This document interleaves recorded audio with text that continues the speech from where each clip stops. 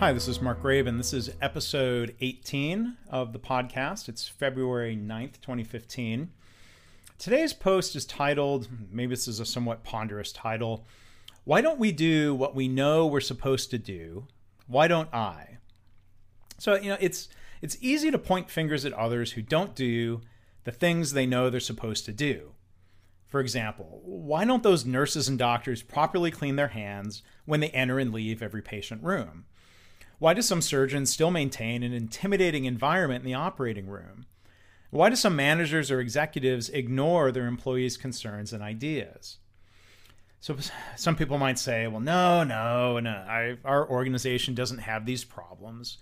Well, okay, sure.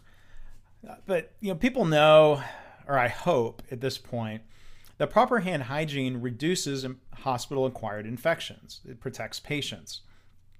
They should know, you'd think, that better teamwork and respectful behaviors improve safety in the operating room and beyond. And managers know or should know that they're supposed to listen to their employees and help them in improvement, right?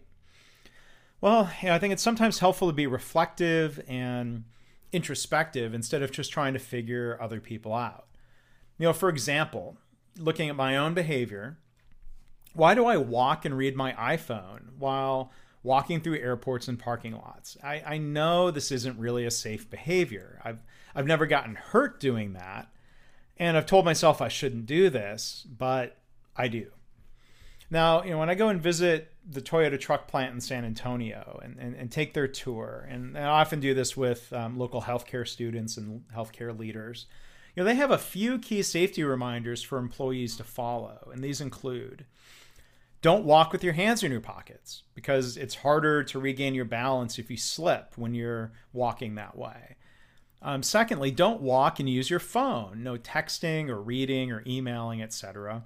And third, stop at all intersections in the plant, to look out for vehicles and for other people. Well, I'd hope that Toyota leaders, for one, lead by example and follow these behaviors themselves.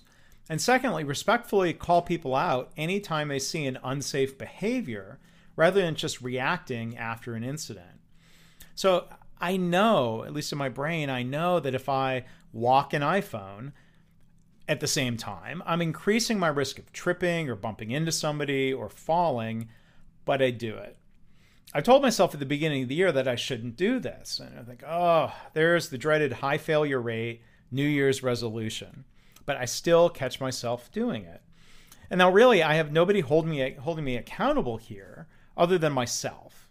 There's no manager or executive watching to correct me or remind me.